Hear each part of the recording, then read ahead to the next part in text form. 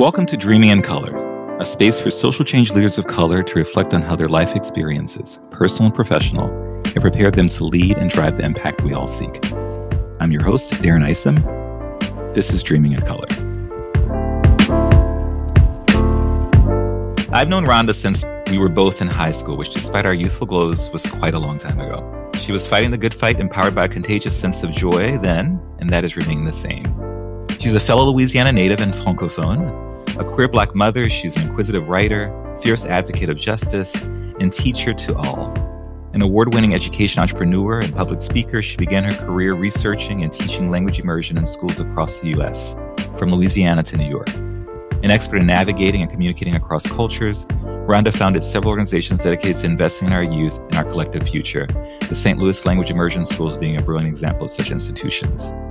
She received an Eisenhower Fellowship for International Leadership, which led her to conduct research in minority language instruction and teach education internationally, including France, New Zealand, and Finland.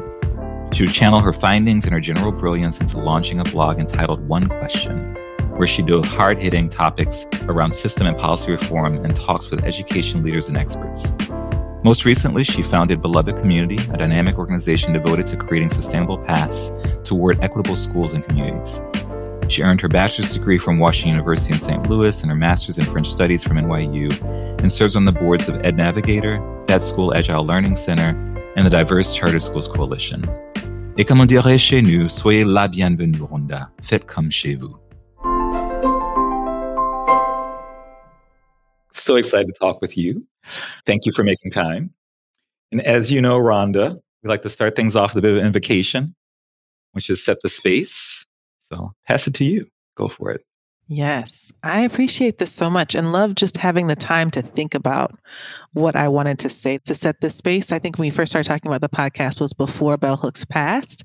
And so this means even more to me in the aftermath of that transition. So in All About Love, Bell Hooks writes, the individuals who are part of that beloved community are already in our lives. We do not need to search for them. We can start where we are. We can begin our journey with love, and love will always bring us back to where we started. And that is beautiful. Mother Bell Hooks always offered some words for us to live by. Always, always.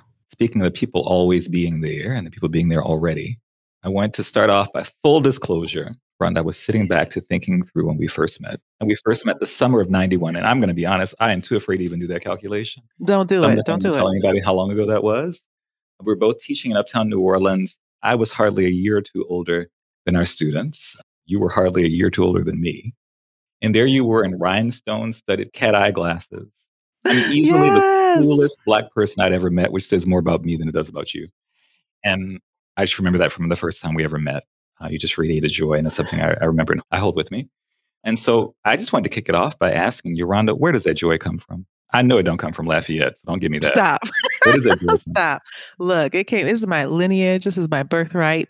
My grandmother, Jessie May Lede Celestine, literally birthed that joy into us and into everything we do. I think you know this about me. I credit her for so much of my inspiration in life. But the idea that even in pain, even in struggle, even in really not knowing what the answers are for the next meal, for the next bill, for the next career move, there is joy, there is beauty, and the opportunity that we have to stay centered in that joy is something that nobody can take from us, right? You might lose the house, you might lose the job, you might lose the external lover, but if you keep this piece, that's what you get to carry forward. So yeah, I definitely hold on to that. And there are ways. This grandmother passed when I was 14. And so there are ways that transitioning from living with her to then living with my mom have really impacted the way that I parent my own children, right? And there's a joy and a silliness in just waking people up in the morning and in putting them to bed at night and dancing in the kitchen and making up a song because you have to go and change the laundry. Like, we really live into those daily small moments of joy.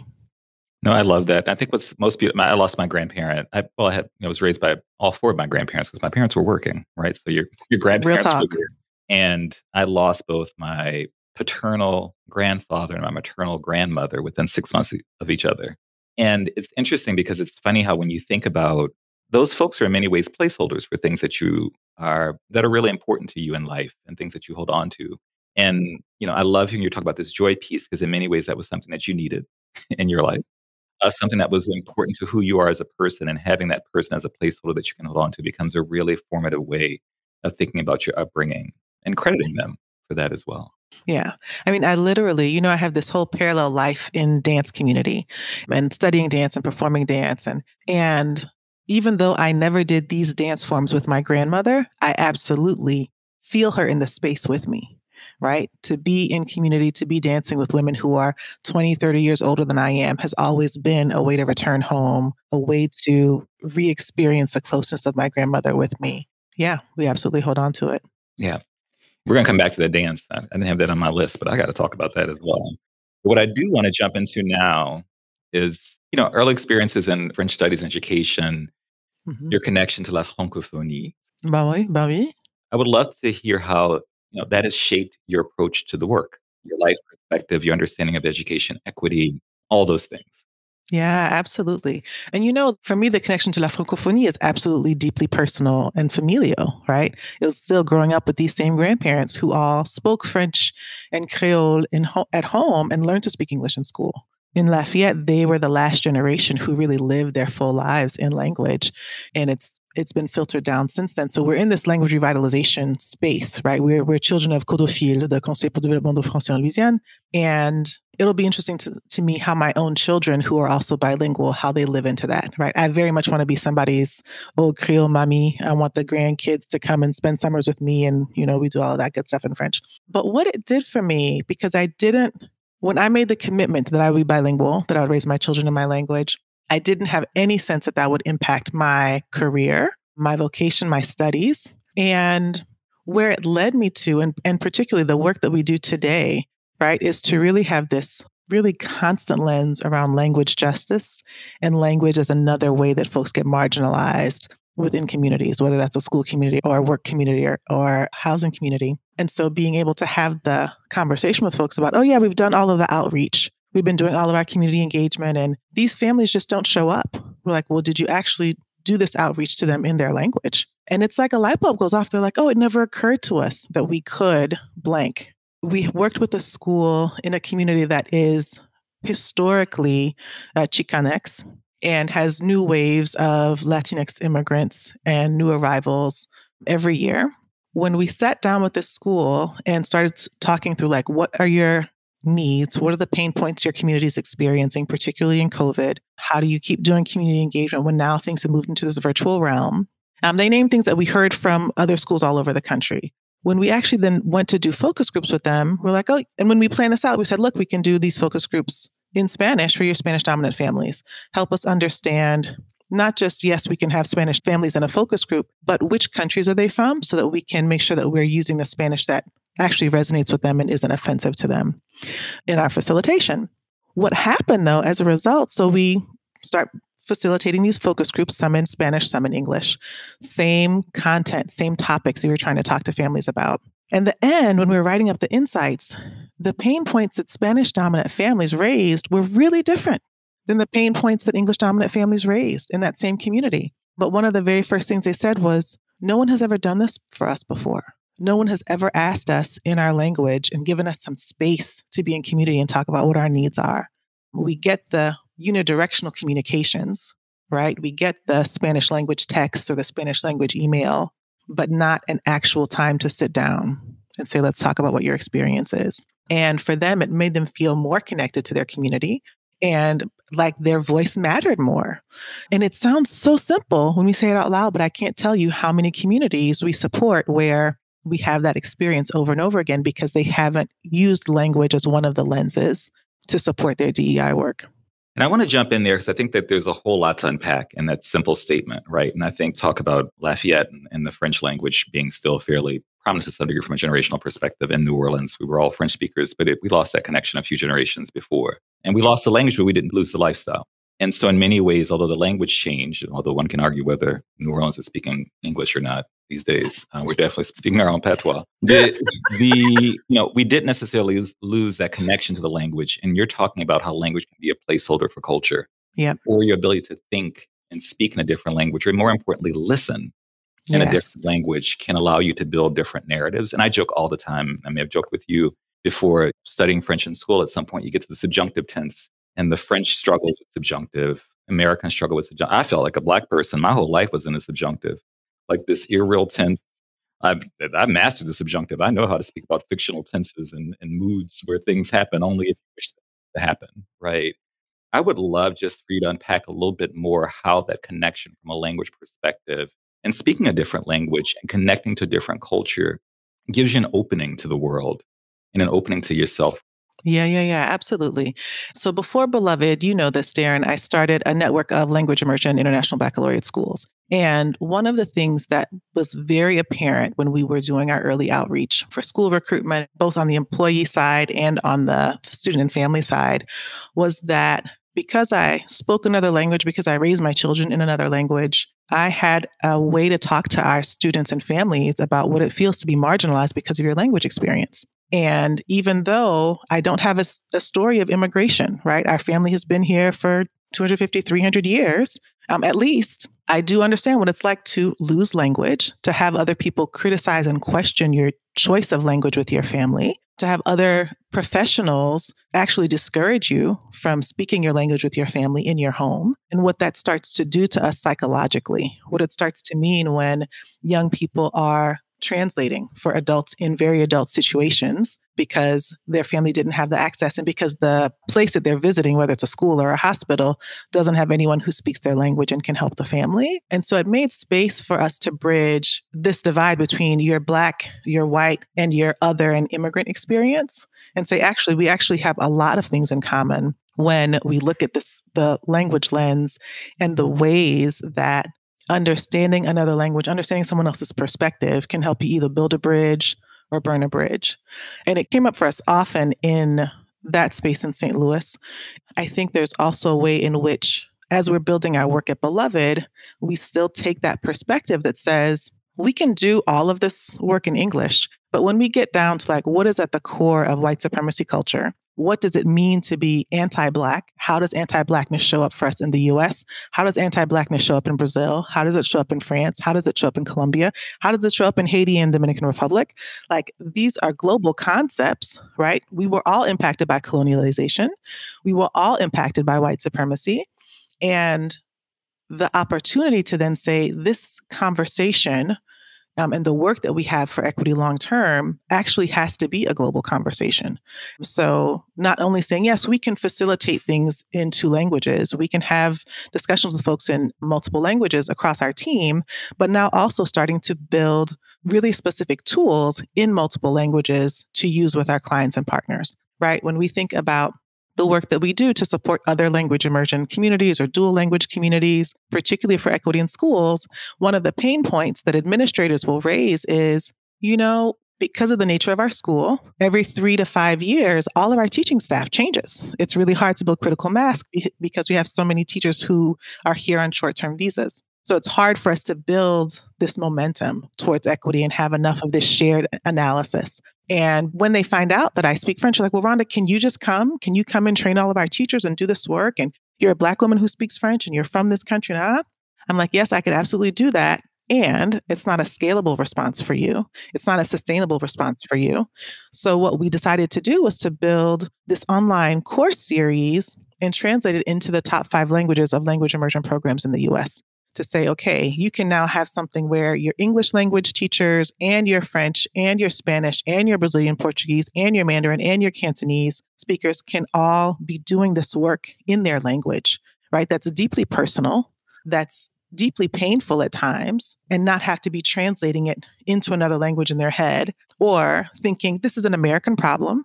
And I'm here to help support these Americans who are trying to understand race and equity and not making a connection to what it actually means in their home country, right? You may not have a lot of Black people in your experience in your country, but anti-Blackness is still there. And how do you start to understand who has been marginalized in your home country and how that impacts the ways that you see young Black children in the schools that you work with when you come to the US? I think that's a perspective that not just because I'm bilingual, but because I've had this experience in school communities and multilingual school communities for a while, it's a unique lens on the way that we approach our work at Beloved.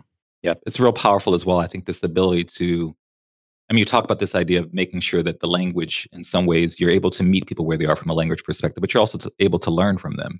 And I'm sure you have some expectations how the work and the assessments and all of those things may evolve differently based on the language differences and how you may be able to capture things culturally that you couldn't do otherwise.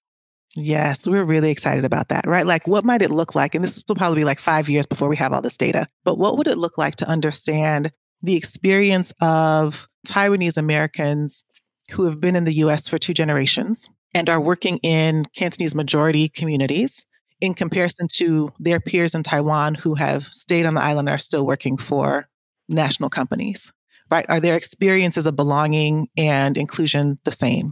Or are they different? And how are they different? Or what does it look like if I work for a multinational company that's based in Taiwan, headquartered in Taiwan, but has a North America office, right? Is my experience in the North America office different than my experience in the headquarters office? We're super, super geeked out about what that's going to look like in a few years. As you should be.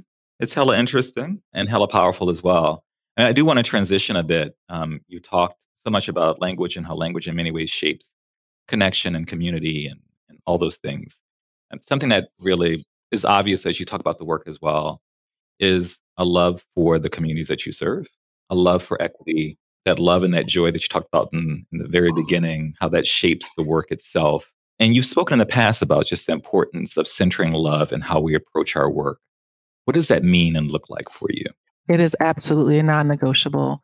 And one of the things that we think about all the time at Beloved is how we have to center ourselves in first that self-love and how it allows us to then reach out in love.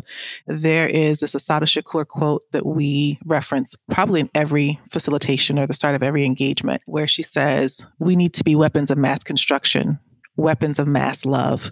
It's not enough to change the system. We need to change ourselves." And that construct, right, that we are actually building something new, and no shade to abolitionists, right? There are lots of systems that we need to absolutely abolish and take down. At Beloved, we are focused on what are we building in its place? The folks who are going to be responsible for building what the new is still have their own work to do.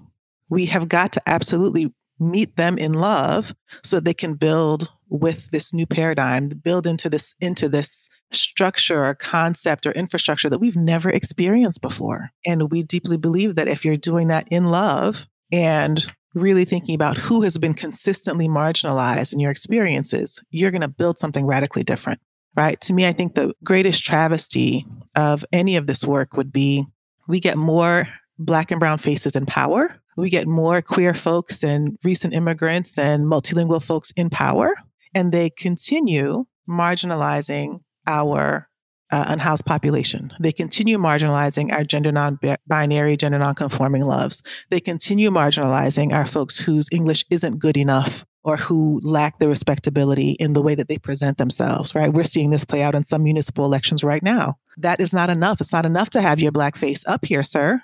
You actually need to really deeply understand what it means to meet us in love if you're going to build some policies and structures that get us all into safe and effective housing, that get us into stronger public health care, that get us into stronger education. And I have to stop you there because there's so much to unpack, and we might need to unpack this at another point over cocktails. But there's something to be said about this concept, really, of so many of us have been able to integrate, for lack of a better word, spaces and find ourselves in powerful places. And there's a decision that one makes at that point, whether you're going to use that positionality to integrate and assimilate into where you are, or are you going to use that positionality to change the folks that are there and getting them to think more openly about the space. So that's one marker I would love for you to talk on. How do you use your positionality as a way of bringing people around and changing them from a thinking perspective? I think the other, which is a really powerful one as well, and this is one where I think we're just in a really interesting moment where people of color have greater positionality in conversations than we had easily 5 or 10 years ago. What happens when all of your power has come from punching up and all you know how to do is deconstruct? And what a power move it is to talk about what you're building. And how do you leverage that opportunity to build something powerful and beautiful? But also, how do you empower folks to know that they can build? They just don't have to tear things down. They can build well. Those are just 2 points that I would love for you to speak on if any of that resonates. Absolutely. So the first piece I think about One, it doesn't have to be linear. How I may show up at 12, at 20, at 35, at 85 might look really differently based on how my own learning journey is going and how my own love of self and center of self is evolving. So I don't want anybody to think, oh, yeah, I'm on a straight line and at some point I'm going to hit this enlightened space. And for me personally, not accidentally, but I started locking my hair in 1994 after my first trip to France. So I had a perm until I was 19, and we're going to France, and it's like, well, who's going to perm my hair in this small town of France? And the answer is nobody, in case you're wondering. So all the Black girls who were going on this trip were like, okay, so what are you going to do? And so one girl was bringing her hot comb, but the only person who had ever pressed her hair was her grandmother. And we're like, we have to learn how to press your hair. Somebody else got braids. I did 2-strand twists. We're like, like we're going to figure something out, right? Don't make me hurt you, Jocelyn, with this hot comb. But coming back, I was like, Mama, I think I want to do this. And my family thought I was crazy. My grandmother said, baby, you should just let your good hair grow back. But I started this lock journey in 1994. And so it meant that my entire professional career, I've created this very visible response in people, right? In the 90s, there were no hair magazines talking about how to lock your hair for women, or here are some cute lock styles. Like it was a real bushy lock fest. And I had this nose ring and I started coloring my hair in 96, probably coloring my locks in 96. So I go out into the job market and my friends actually asked, they're like, well, what are you going to do about your locks? And I'm like, there's nothing I can't do. This is my hair, right? I'm going to wear it because I'm going to the job interview as myself. And my perspective was, if you really can't process what I look like physically, you're not actually ready for the analysis I'm going to bring into the classroom. You're not ready for my pedagogy. You're not ready for the ways I want to engage young people in their own power.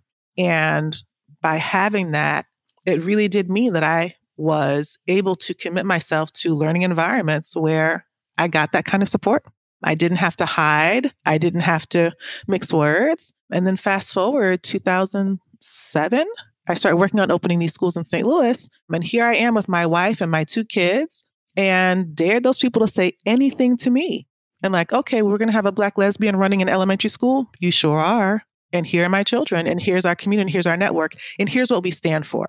Right? Here's what it means for us to be able to say to all of these wildly different types of families that we're recruiting, yes, we're going to treat every grandmother who comes to the door to enroll their grandbabies in school with as much love and reverence as we would for the CEO of whatever company, because I have that personal lived experience of growing up with my grandmother. This matters. We're going to be able to treat our same-sex couple families the same.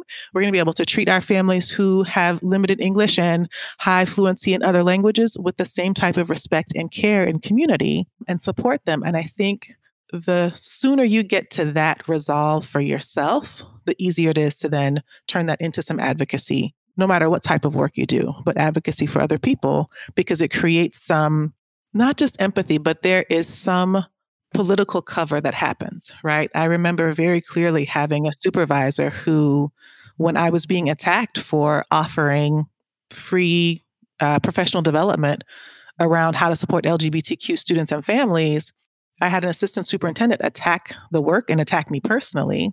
And my supervisor was like, here is what we're going to do. Here's how this person is going to behave.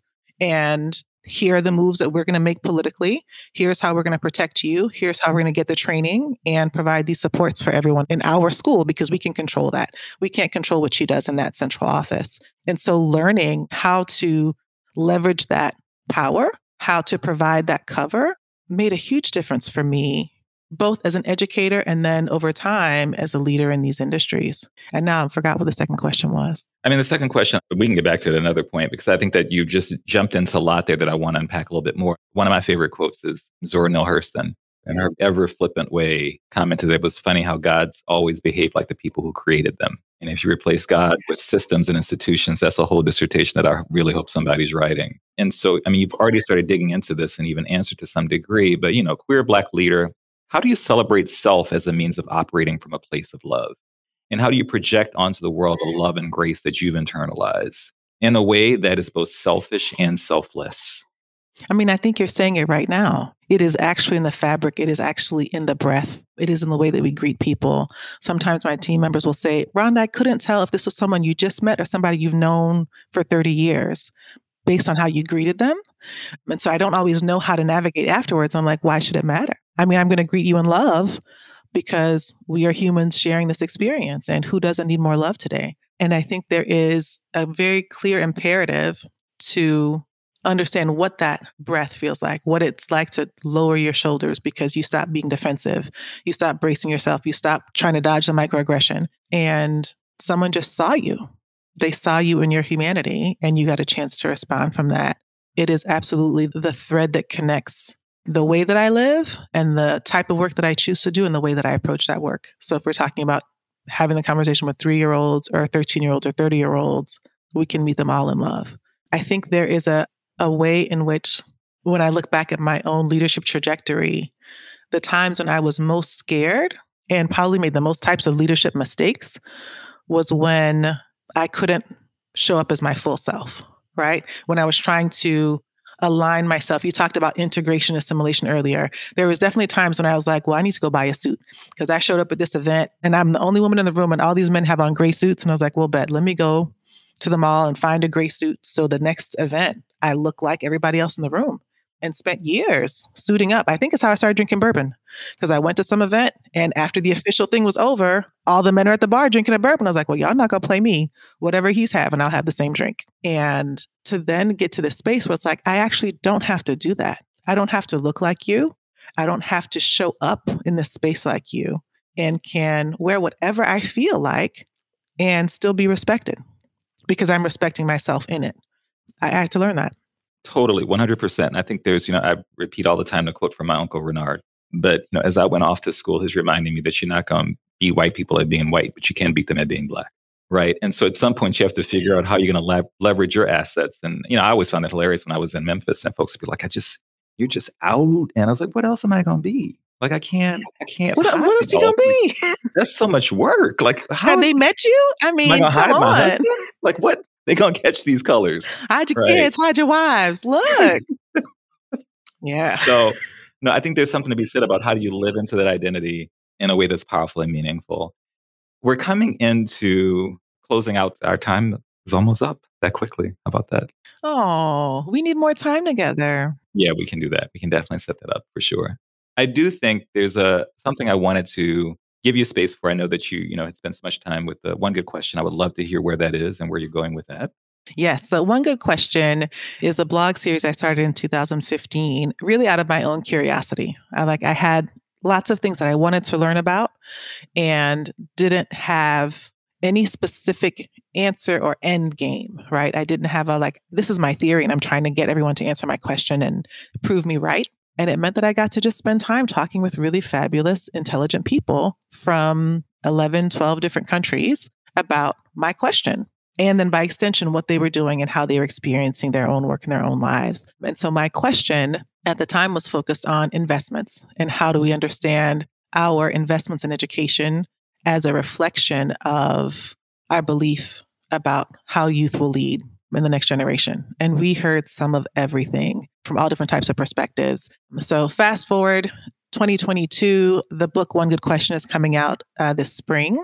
And I'm really excited about what conversation it starts to raise for folks now about the questions that we ask and how they will compel us to different answers. Look forward to reading that. And I want to close out with one of the questions. I had a mentor, and by mentor, I mean therapist, a great one many years ago, who, in a dark spot said sometimes hope comes from experience.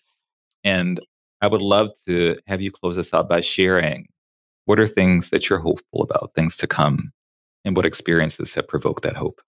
Oh, beautiful. The kids are all right. I have a lot of hope in the ways that this current generation is just completely challenging all of the respectability, completely challenging the false expectations for how they show up, right? So from high pop culture examples of a Lil Nas X and Naomi Osaka saying, this is who I am, this is what I need. And if you need my talent, you're going to have to respect my wishes as well. And how it's just shifting the ways that our young people center themselves and fight for themselves.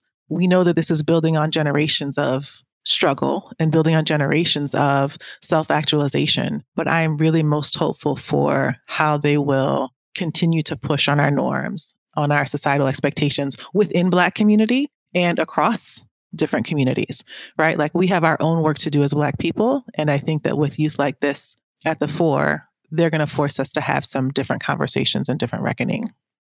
Great to hear that. We definitely have our own work to do, but these kids are free, and that counts for a lot. They really are. They really are. And it's like, and like being a parent at this point is like, I'm raising these children to be wildly free, and I don't even know what it's going to turn into for them, right? Like I look at them with wonder sometimes, like, who are you going to be? Because you don't have any of this baggage that we had to wind our way through. Well, that was beautiful. Thank you, friend, for your time. Thank you, friend. I appreciate you. Keep doing all the good work, and we'll talk again soon. Love you. Love you too. At some point in this very long pandemic, I was lucky enough to reread Jean Toomer's Harlem Renaissance novel, Cain. I didn't seek it out. It was sitting right there on the bookshelf one day when I glanced over from Netflix. How I got there is a bit of a mystery. The first and only time I'd read it before was sophomore year of high school when my wonderfully worldly white English teacher at my very white high school presented it during a full 2-month lesson on the Harlem Renaissance. During that lesson, as was the norm, Cain was presented as a Harlem Renaissance anomaly. At a time when most Black writers were writing in lyrical praise of the urban North that Black Americans were fleeing to in masses, here comes Cain, crafting a beautiful depiction of the pastoral American South. Toomer caught heat for writing Cain, criticized for romanticizing Southern oppression and writing what folks deemed as a work of false pride. They accused of him trying to make the great migrators long for the toxic world they were leaving behind. But what became perfectly clear as I reread Cain's brilliant collection of vignettes in poetry and prose is that it's Toomer's love letter to Black joy. Toomer wasn't writing to glorify the oppression Black Americans were leaving behind. He was writing to remind us of the joy we were taking with us, a joy that had been cultivated in defiance of the oppressive American narrative in which we'd been typecast as the victim. He was reminding us of the immeasurable wealth that this joy offered up, and that this joy was a gift to be celebrated. I am thankful for that joy, a defiant manifestation of an internal optimism born from generations of struggle, unwavering faith, and unquestioned conviction that in the end, right will win. And if it ain't one, then it ain't the end. And I'm so thankful for Rhonda and others who are our generation's joy bearers, for the joy they share so generously and the love with which they carry out the work. All such beautiful manifestations of a multi-generational legacy.